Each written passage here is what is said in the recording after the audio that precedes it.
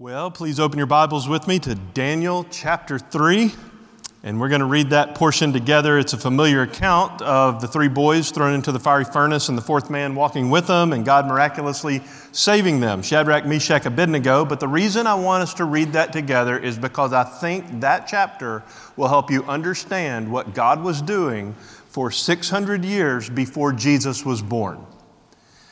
We're in week 4 of our 8-part series overviewing the whole Bible. And in the last 200 years of the Old Testament, and then 400 years of silence after the end of the Old Testament, before the birth of Christ, 600 years before the birth of Christ, God was mainly keeping a faithful remnant of believers for himself in the midst of incredible opposition. Tremendous odds. And God was holding his people fast. It's like John Newton's familiar hymn, Amazing Grace, and that line that we can all hum in our hearts, even as I say it. Through many dangers, toils, and snares, I have already come. 'Tis grace has brought me safe thus far, and grace will lead me home. As you think of Daniel chapter 3 and three boys in a fiery furnace who wouldn't bow the knee to Nebuchadnezzar's pagan statue, you could think of Esther in the Persian kingdom, not cowering down in the midst of great opposition. You could think of Daniel in other places, Ezekiel, Jeremiah. You could think of Malachi and the other prophets who stood firm in the face of fierce opposition. You know the account, but it's got to be one of the best parts of today's sermon because it's God's undiluted word without Jordan saying anything added or subtracted from it. Daniel chapter 3, verse 1, hear the word of the Lord. Nebuchadnezzar the king made an image of gold, the height of which was 60 cubits and its width 6 cubits, that's 90 feet tall and 9 feet wide.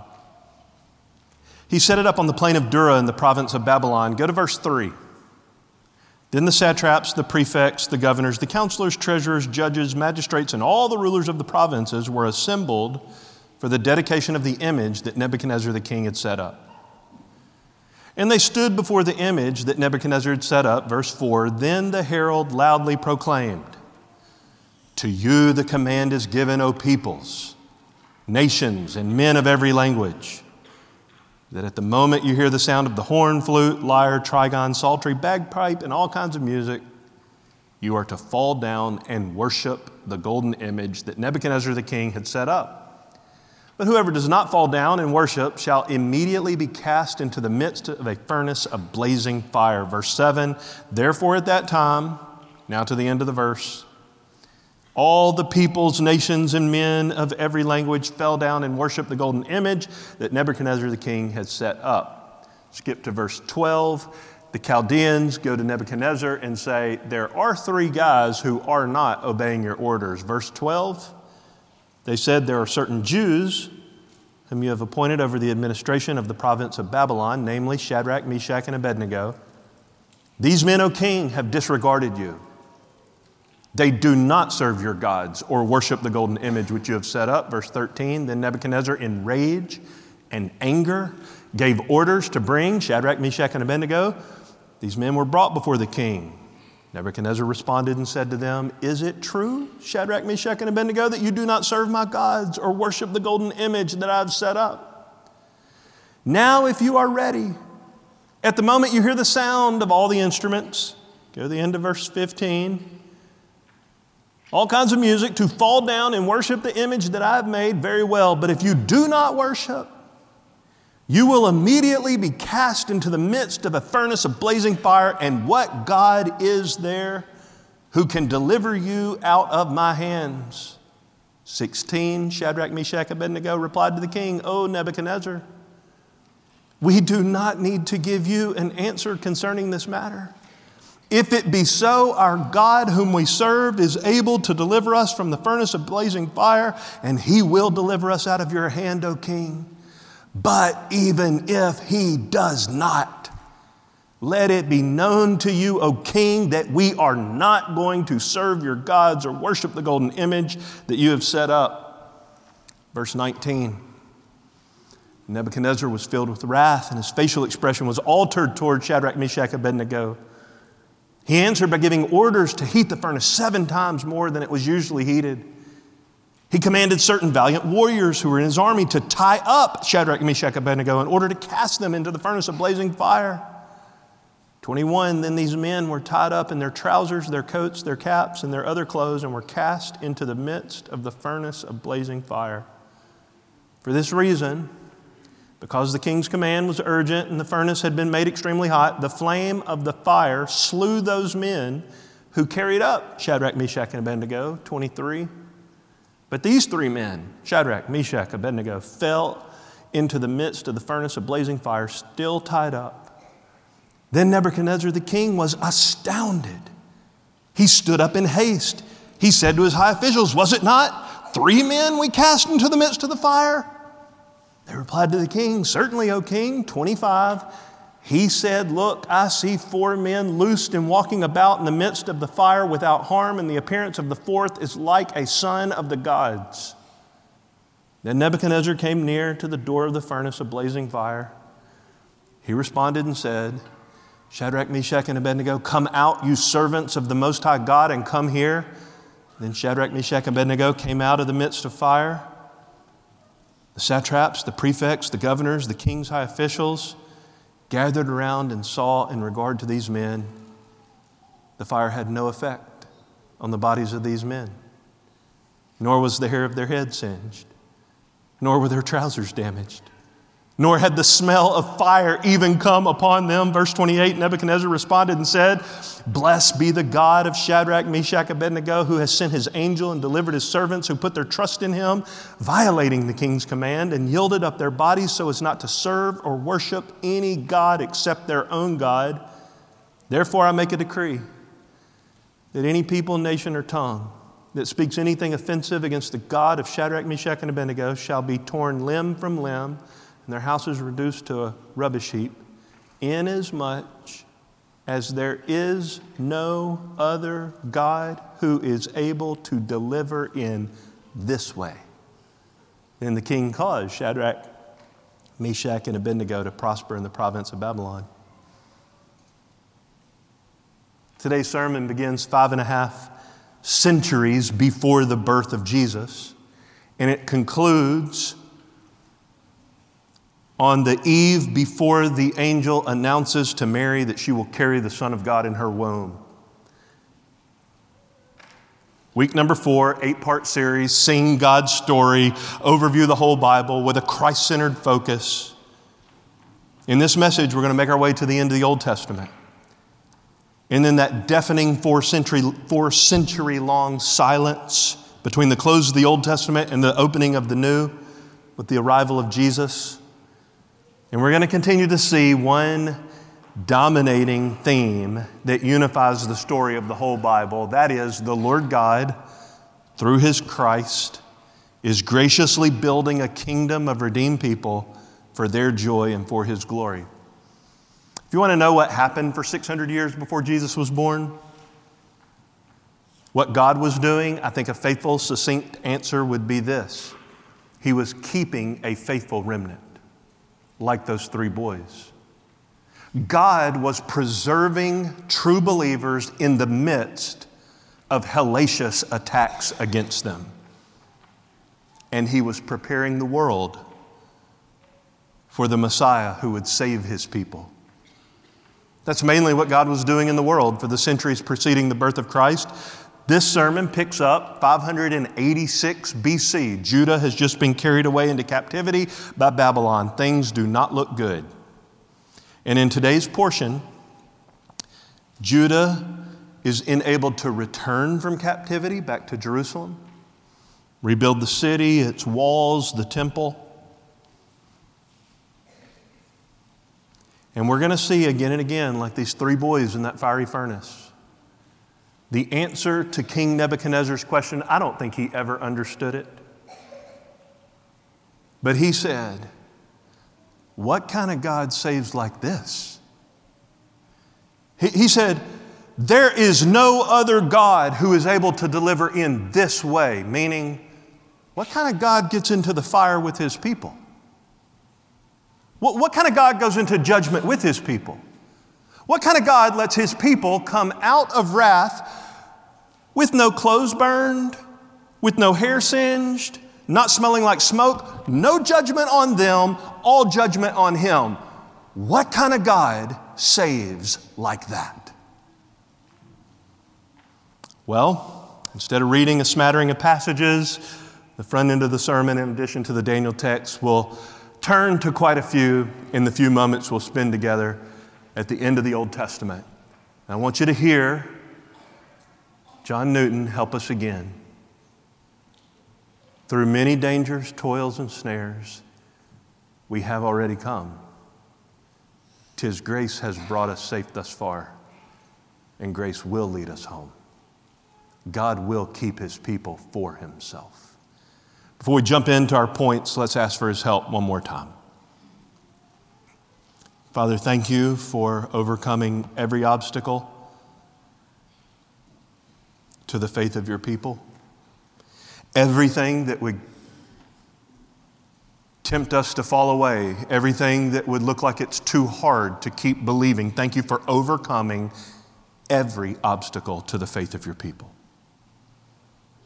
As our Old Testament brothers and sisters were invaded and captured and taken as slaves to pagan nations, even when they returned and were surrounded by more godless people outside their country and even within, even when many, if not most, who appeared to be true believers soon gave their allegiance to false gods, and no doubt the true believers had to be tempted to trade on Jesus also.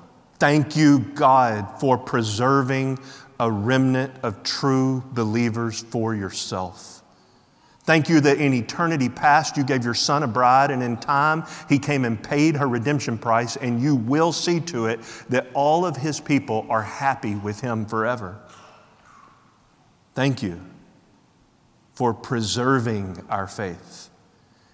Like our Old Testament siblings who trusted you in the midst of a pagan culture, we too look to your Son. We look to our Savior.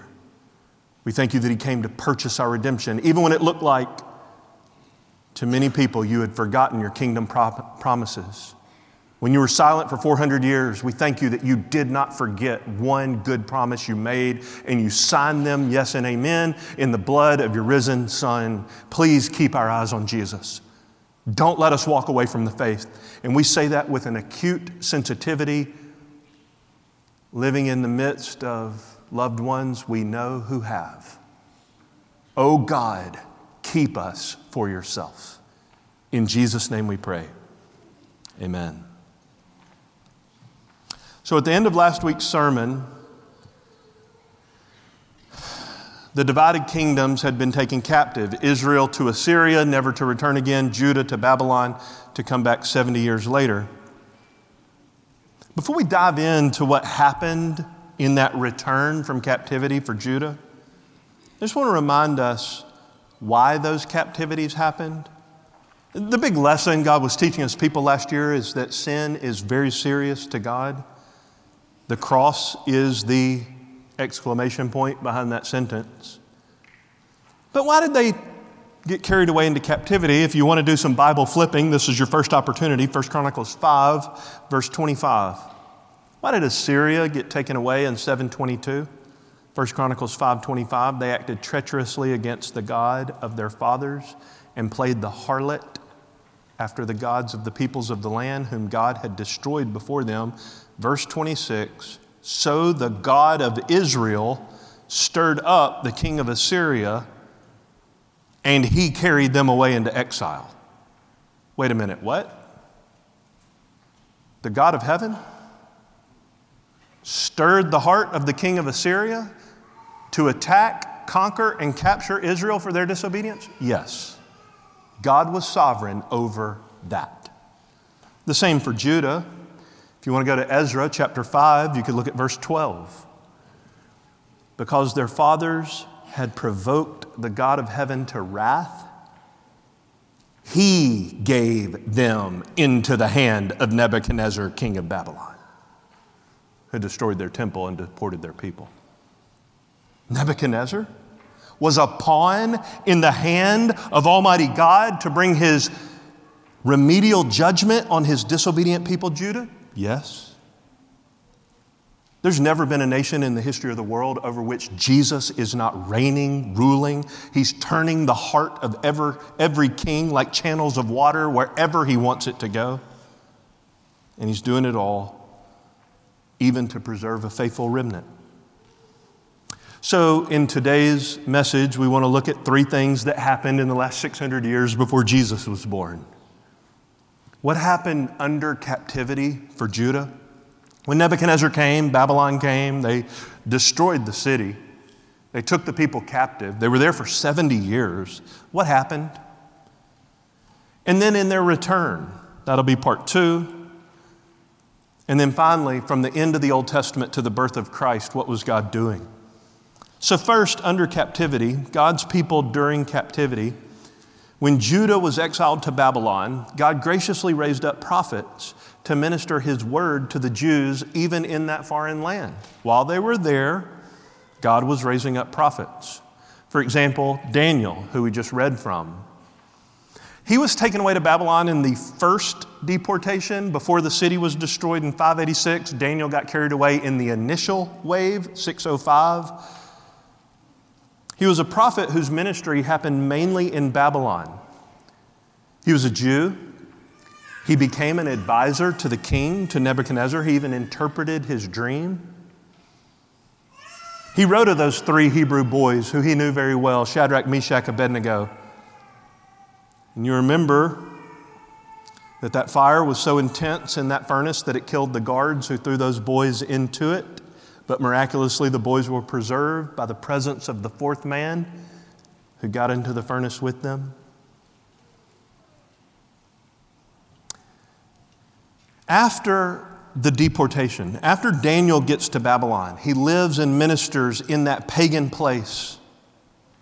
Pretty much the entire duration of Judah's captivity, he demonstrated a remarkable trust in the Lord, even in the face of severe threats. You'll remember he himself was tossed into a den of lions, from which God miraculously saved him.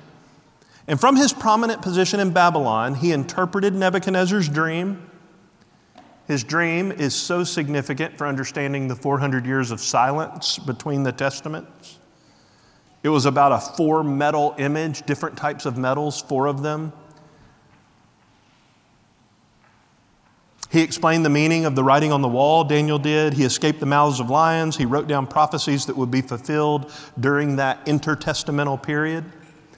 So God raised up Daniel to tell God's people what God was up to and to point them to him even in the midst of their captivity. He also raised up Ezekiel. Ezekiel was part of the second deportation from Judah to Babylon, 597 BC. Daniel was already there. Ezekiel comes to the scene. He was a Jewish captive. He lived in Babylon. His main emphasis, what do you tell people when they're slaves, living in a place they don't want to be, surrounded by people they don't like that don't like them? And God gives you a message. What would you say to them? You want to know the main thing Ezekiel said through a series of visions? God's going to carry out his sovereign plan. How's he going to do that, Ezekiel? He's going to rule over and through every nation. While he's living in Babylon, he's telling God's people under captivity to them that God is going to rule over Babylon for his purposes. That's bold. He's going to carry out his kingdom plan. And then Ezekiel was privileged to tell them it's better than you can possibly imagine. It's called the New Covenant. You can turn to Ezekiel 36 if you want to see how Ezekiel said it, starting in verse 24. Ezekiel 36:24. For I will take you from the nations, I will gather you from all the lands and bring you into your own land. Verse 25, Ezekiel 36:25. Then I will sprinkle clean water on you, and you will be clean. I will cleanse you from all your filthiness and from all your idols. Moreover, I will give you a new heart and put a new spirit within you. And I will remove the heart of stone from your flesh, and I will give you a heart of flesh. I will put my spirit in you. This is God speaking. I will cause you to walk in my statutes, and you will be careful to observe my ordinances. You will live in the land that I gave to your forefathers, so you will be my people, and I will be your God. Man, that would have been a precious message to any true believer who had been taken captive into Babylon. So God raises up Daniel, and he ministers in Babylon. God raises up Ezekiel, he ministers in Babylon. God raises up Jeremiah, but he doesn't minister in Babylon. It's during that time of deportation, but Jeremiah decided to stay put. He's still in Jerusalem. He's not going anywhere. And Ezekiel and Daniel are prophesying here, and Jeremiah stays put here. While Jeremiah is there, he watches with his own eyes as the city is absolutely decimated and destroyed. The temple is ransacked and obliterated. God's honor has been laid low. Pagan peoples are sacrificing to their idolatrous deities in front of his face, and it crushes his heart. He writes the book of Lamentations, the lament. That's why Jeremiah's nickname is the weeping prophet. He's heartbroken because God's name is not being honored among God's people as it should. And even during broken-hearted Jeremiah's weeping prophet ministry, he eventually packs up. He wasn't carried away. He opted to go. And he flees down to Egypt. And from Egypt, he's reminding people of the exact same thing down in North Africa that Ezekiel's reminding Judah of in Babylon. What's he telling them? God's new covenant promise. Look at Jeremiah 31. This is what Jeremiah's telling them. Verse 34. Jeremiah 31:31. Behold, days are coming, declares the Lord, when I will make a new covenant with the house of Israel and with the house of Judah, not like the covenant which I made with their fathers in the day I took them by the hand to bring them out of the land of Egypt, my covenant which they broke, although I was a husband to them, declares the Lord. Verse 33.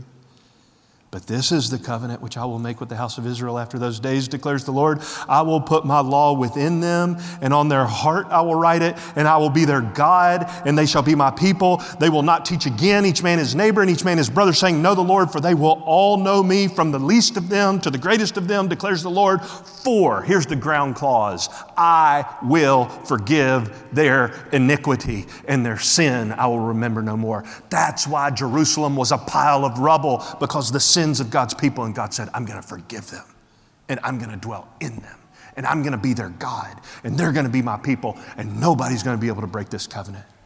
The Lord Jesus is obviously the fulfillment of the new covenant promises that Ezekiel in Babylon and Jeremiah eventually in Egypt was making to God's people. That's what's happening during the captivity. Number two, what happens when they come back? The captives come back to Jerusalem. God's remnant is enabled to return. The powerful, proud Babylonians, like every other nation in the history of the world thus far, appeared like an unstoppable force that could not be defeated.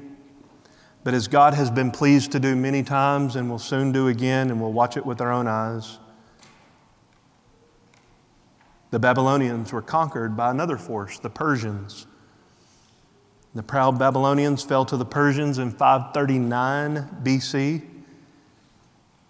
In God's providence, and I want to say it again because you are listening to me like a preacher on a late Sunday afternoon.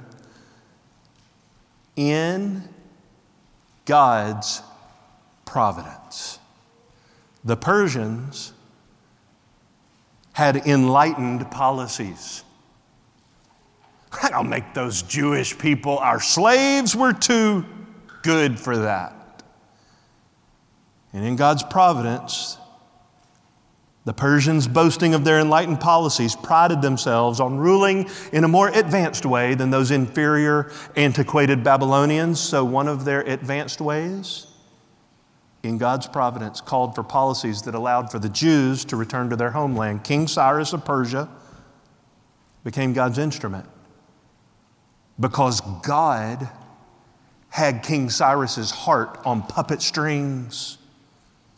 The heart of the king is in the hand of the Lord, and King Cyrus became God's instrument for thousands of Jews to migrate home to Jerusalem, even during the time of the Persian Empire.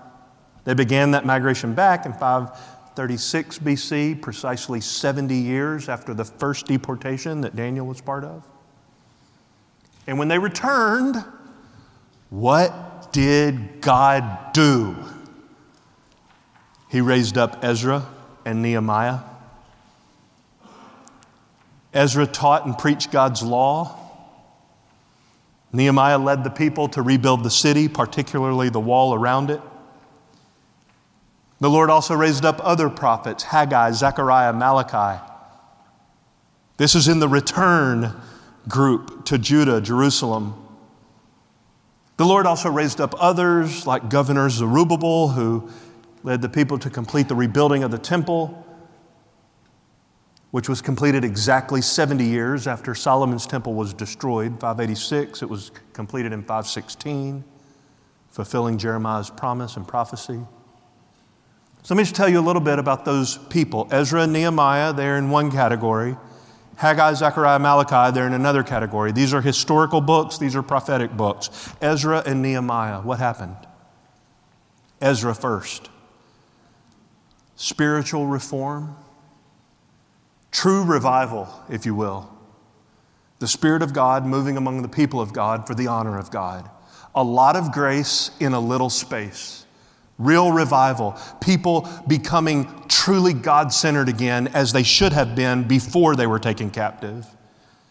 The initial wave of Jews that returned to Jerusalem and rebuilt the city and the temple were especially privileged because God raised up among them Ezra. He was in that second wave of people that returned. And what did Ezra do? How did God use him? He reestablished the Mosaic Law. And he put away the practice of intermarriage between God's people and pagans. If you have your Bible, look at Nehemiah chapter 8, verse 1. Nehemiah 8:1. All the people gathered as one man at the square, which was in front of the water gate, and they asked Ezra the scribe to bring the book of the law of Moses, which the Lord had given to Israel. Verse 2.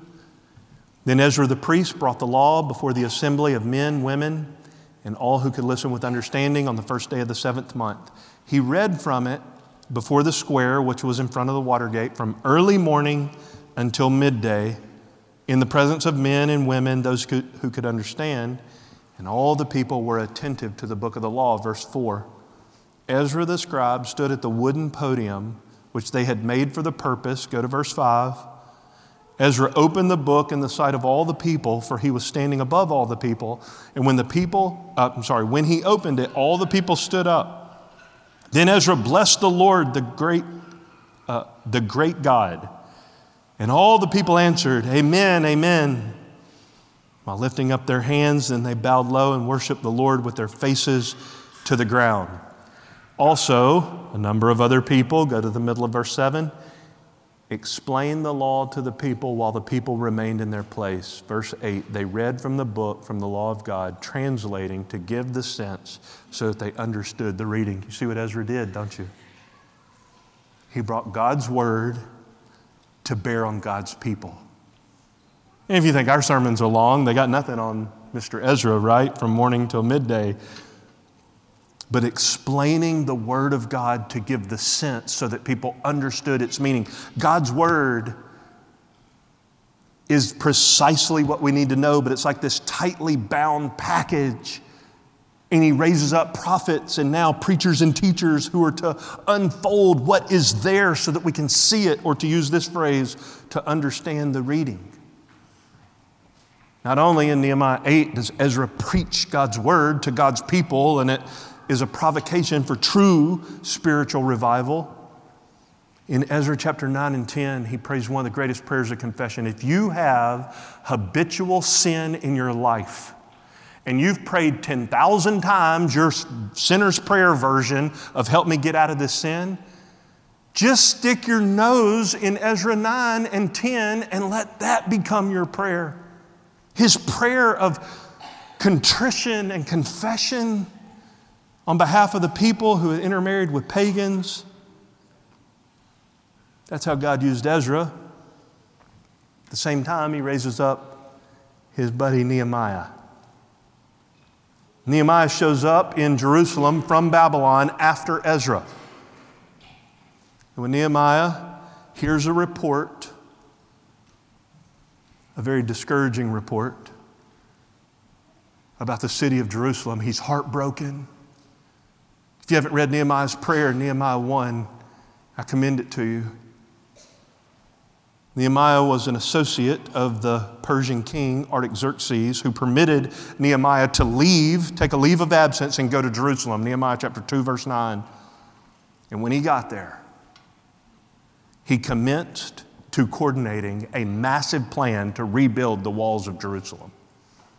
There was a lot of resistance to Nehemiah's wall rebuilding project, just like there had been resistance to the temple rebuilding project, which, by the way, was the first thing God's people did when they got there. They didn't rebuild the temple, but they set up the altar before they rebuilt the walls. Another sermon for another day, but this is the reason, and it's a principle replete in Scripture. Worship is the war. If you protect yourself from out there and your heart is not up there, you lost. So they worship first, they build second. Sanballat, the governor of Samaria to the north of Jerusalem. Tobiah, the Persian appointed governor to the east of the Jordan River. Sanballat and Tobiah both fiercely opposed Nehemiah, his rebuild project, and all of God's people. They also did a smear campaign, same kind of politics as you see today. No real policy plan, just smear your opponent so you get more votes. Sanballat and Tobiah portrayed Nehemiah as an enemy and a rebel against Persia. Remember, he was Artaxerxes' right-hand man. And amazingly, providentially, because even if it sounds like a sermon that's basically a history class, you need to know that the God of the universe to whom you profess to belong rules over nations and peoples. Nehemiah, with all the opposition, was enabled by God to lead the people to set up an armed guard strategy to protect the workers while they worked around the clock to rebuild the wall. And I say miraculously because they rebuilt the whole thing in 52 days, Nehemiah 6:15. As soon as the wall was rebuilt, God used Ezra to teach the people continually the meaning of God's word, and he reinstated the Feast of Tabernacles, which remembered God's past mercies to Israel. He led the people in a solemn assembly to renew their covenant with God. He led the people who live under God's covenant stipulations, especially the Sabbath. He excluded all foreigners from coming in to the courts of God's people. In no uncertain terms, true revival occurred under the ministry of Ezra and Nehemiah in Jerusalem in the mid-400s BC. That's Ezra and Nehemiah. But I said Haggai, Zechariah, Malachi. Historic, prophetic. These are the historical narratives. What were the prophets doing? Haggai was a friend of the second king of Persia, Darius. And Darius permitted Haggai to return to Jerusalem about 20 years after the initial group returned. And when he got there, said, your spiritual walk looks like it's moving the right direction.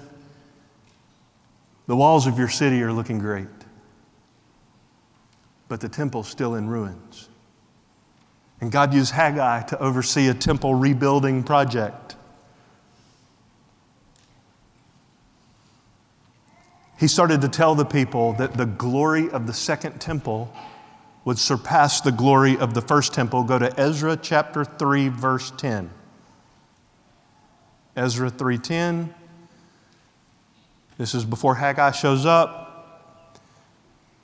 When the first wave of people got from Babylon to Jerusalem, this is what happened. Verse 10, Ezra 3. When the builders had laid the foundation of the temple of the Lord, the priests stood with their apparel, trumpets, and the Levites, sons of Asaph, with cymbals to praise the Lord according to the directions of King David of Israel. They sang, praising, giving thanks to the Lord, saying, "For he is good, for his loving kindness is upon Israel forever." And all the people shouted with a great shout when they praised the Lord, because the foundation of the house of the Lord was laid. Verse 12, yet many of the priests and Levites and heads of fathers' households, the old men who had seen the first temple, wept with a loud voice when the foundation of this house was laid before their eyes, while many shouted aloud for joy. Why did the old people weep and the young people shout for joy? Because the old people could see, oh, that's the foundation of the temple we're going to rebuild? It doesn't even compare to the first temple.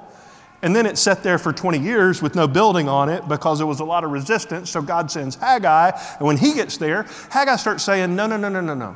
The glory of the second temple is going to surpass the glory of the first temple.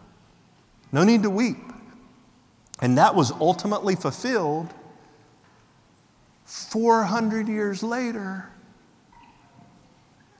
when the true temple went to that temple. When the Lord Jesus Christ, as an 8-day-old baby boy, went to the second temple and filled it with the presence of the glory of God. The ministry of Haggai was to rebuild the temple, Zechariah, and then Malachi. Zechariah ministered in Jerusalem alongside Haggai. The city was still in ruins from the destruction that Nebuchadnezzar had wrought. The walls were rebuilt. Under Haggai's ministry, the temple was rebuilt, but the city itself was still in ruins. His message was this: Zechariah, he had near and far. He had right now and ultimate. God would dwell in Jerusalem with his people. And he would really do it, here's Zechariah's way of putting it, when the king comes into the city, humble, riding on a donkey, who's going to be pierced for the transgressions of his people. He's going to dwell here now, but just wait till he comes in a way nobody expects. Humble, mounted on a donkey. You will see him whom you have pierced. Christ Jesus, the ultimate fulfillment. And then finally, Malachi, last book of your Old Testament. He didn't return from Babylon to Judah, to Jerusalem, most likely. He was probably born in Jerusalem or somewhere in Judah after the exiles started returning. After Nehemiah's ministry, after Ezra's ministry, Malachi's born. God in his mercy raises him up as the final prophet of the Old Testament. If you compare a lot of books of the Bible are like this, Colossians and Ephesians, they're mirror letters, have a lot of the exact same verses. Malachi and Nehemiah are a lot like that. And they both show us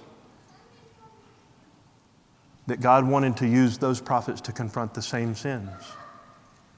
Your priesthood is corrupt, Malachi 1 and 2, Nehemiah 13. The people show up to the temple, but they don't give anything. They withhold their tithe from the Lord, Malachi 3, Nehemiah 10. Jewish men are marrying pagan wives, Malachi 2, Nehemiah 10 and 13. And Malachi's core message was, yes, your sin is serious, but don't think that God's going to be prevented from carrying out his kingdom purposes. Malachi 1:11, for from the rising of the sun to its setting, the name of the Lord will be great among all the nations, and in every place incense is going to be offered to his name, and a grain offering that is pure. For, God speaking, my name will be great among the nations, says the Lord of hosts. It's Malachi's main message. He minced no words about the people breaking sacrificial laws, divorcing their spouses, neglecting to give their money to the work of God's kingdom. That was all sin for God's people in Malachi's day. But the crescendo of his message, the end of your Old Testament, 400 years before Jesus was born, was this note: the Lord would send, quote, his messenger, who would make all things right. Look at Malachi chapter 3, verse 1, if you have your Bible. I'm going to send my messenger, and he will clear the way before me. That's John the Baptist. And the Lord whom you seek will suddenly come to his temple. That's Jesus, the messenger of the covenant in whom you delight. Behold, he is coming, says the Lord of hosts. That prophecy wouldn't be fulfilled for another 400 plus years, when in the fullness of time God would send forth his Son, born of a woman, born under the law, that he might redeem us from the curse of the law. So the Old Testament's over now. And we're still 400 years before Jesus was born. And in those 400 years, God was not doing nothing. God was raising up nations and laying them low, but using them in their times of prominence to prepare the world for the coming of Jesus. I think Dr. Easley, in his biblical history book, convincingly gets it right that Daniel's interpretation of Nebuchadnezzar's dream of a four-metal image is about the four kingdoms that would rise between Babylon and Jesus, and how God was reigning over them to carry out his purposes. First, it was Babylon. We've heard about them. Second, it was Persia. We've heard about them, but I'll add one note, the book of Esther. That's the only book of the Bible that tells us what life was like for the Jewish people outside the land of Israel under Persian rule. Esther, you know, was selected in the king's beauty pageant to be his wife. Her identity as a Jew was concealed until after the time Haman had concocted a plan to exterminate the Jews, after which Esther's identity as a Jew was revealed to the king.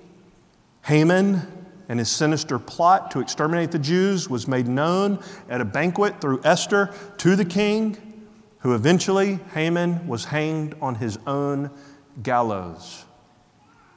God's name is not mentioned in the book of Esther famously, but his divine fingerprints are on every single verse.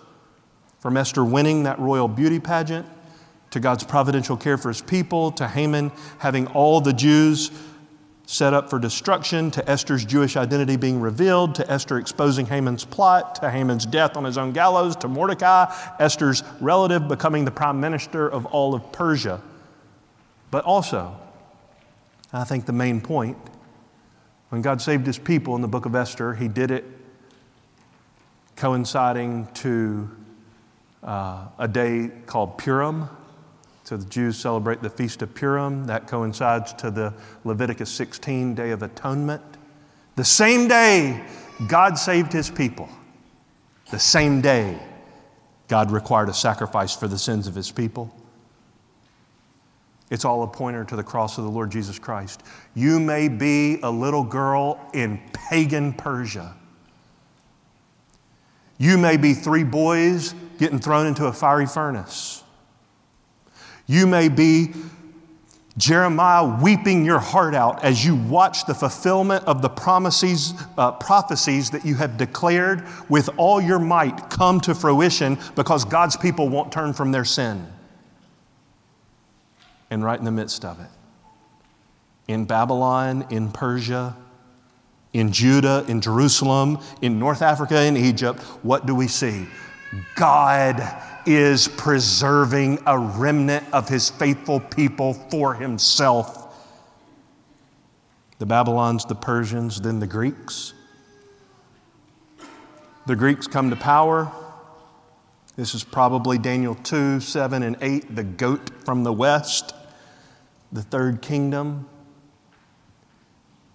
Their prominence was unparalleled and still only lasted less than 100 years. They infiltrated the world with a common trade language, Greek, Koine Greek, common Greek. Everybody could speak it and trade in it. And no sooner than they rose to power and propagated their Greek deities all over the planet, from Alexander the Great,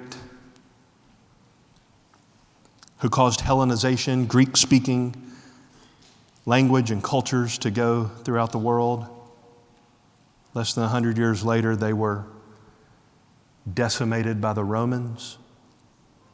63 years before Jesus was born, Rome comes to power.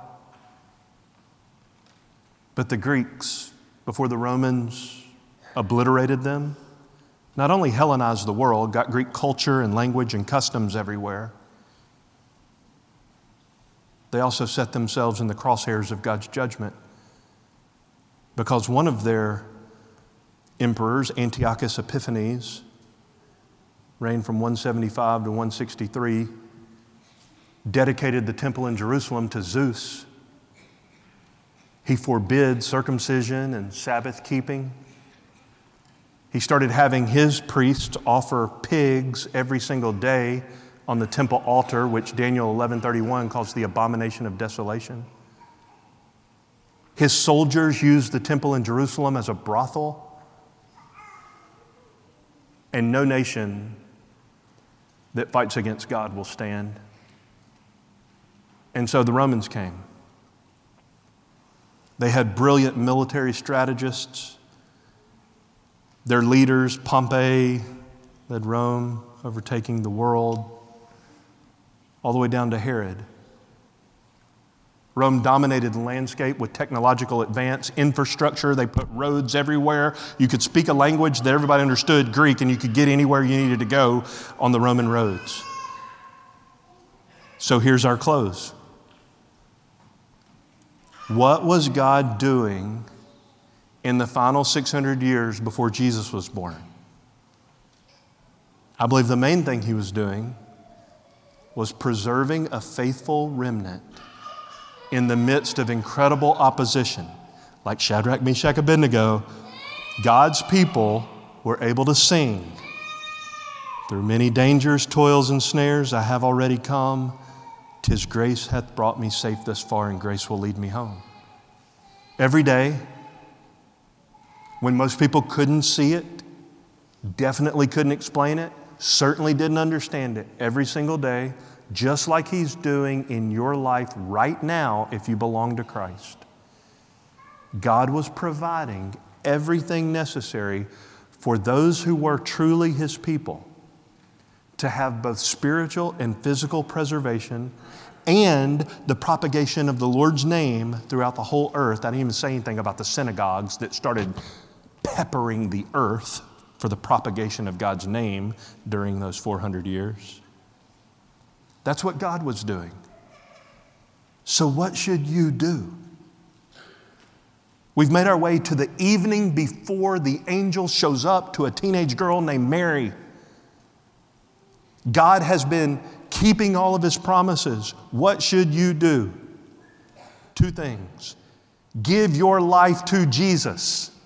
He is the Savior that God has promised in the pages of the Old Testament, and his purposes marched forward in sequence, right down one straight line with no deviation in the midst of incredible opposition. God cannot be stopped. Give your life to Jesus. He is the Savior God promised in the pages of the Old Testament, as next week's sermon will clearly indicate. By the way, we're not clever enough to make next week's sermon fall on Christmas weekend. We just said, let's do an 8-part series overviewing the Bible after we finish our last series in Joshua. Thank you, Lord, for letting it fall there. That's the first thing you should do, give your life to Jesus. Number 2, get to know the God of the Bible. Read the Old Testament prophets with a keen eye toward their eternal hope for God's people in the Savior that he promised to send to them, like the last page of your Old Testament promises to send God's messenger. His name is Jesus. On Christmas Eve, Lord willing, Saturday, we're going to hear about the fulfillment of every promise God ever made. How he made the promises of old and he kept them in Jesus of Nazareth, the long-awaited Messiah. Let's pray together. Well, Father, we ask that you would cause the things that I've said that were true to be seared in our hearts and minds. Help us to understand your story. And anything I said that was out of line with Scripture, cause us to forget it forever. But I do pray especially, more than a history lesson, more than getting our chronology straight, you get our hearts right with you. The big problem in Israel and Judah was the sin in the hearts of the people. And the great need was God-centered worship, purchased by Jesus and His sacrifice. That's the same thing today, Lord. Deal with our sin. Don't let us continue in it. Don't let us be so foolish that we'll just keep barreling down a path when we can see in your word time and again, you're not going to compromise. And at the same time, Lord, as you expose us and reveal to us all that displeases you, we ask especially that you will magnetize us to Jesus, the only hope for sinners. And you'll cause us through Him, with Him, in Him, to praise you as we ought, to glorify you as we should, for our joy and for your glory. We ask this in Jesus' name. Amen.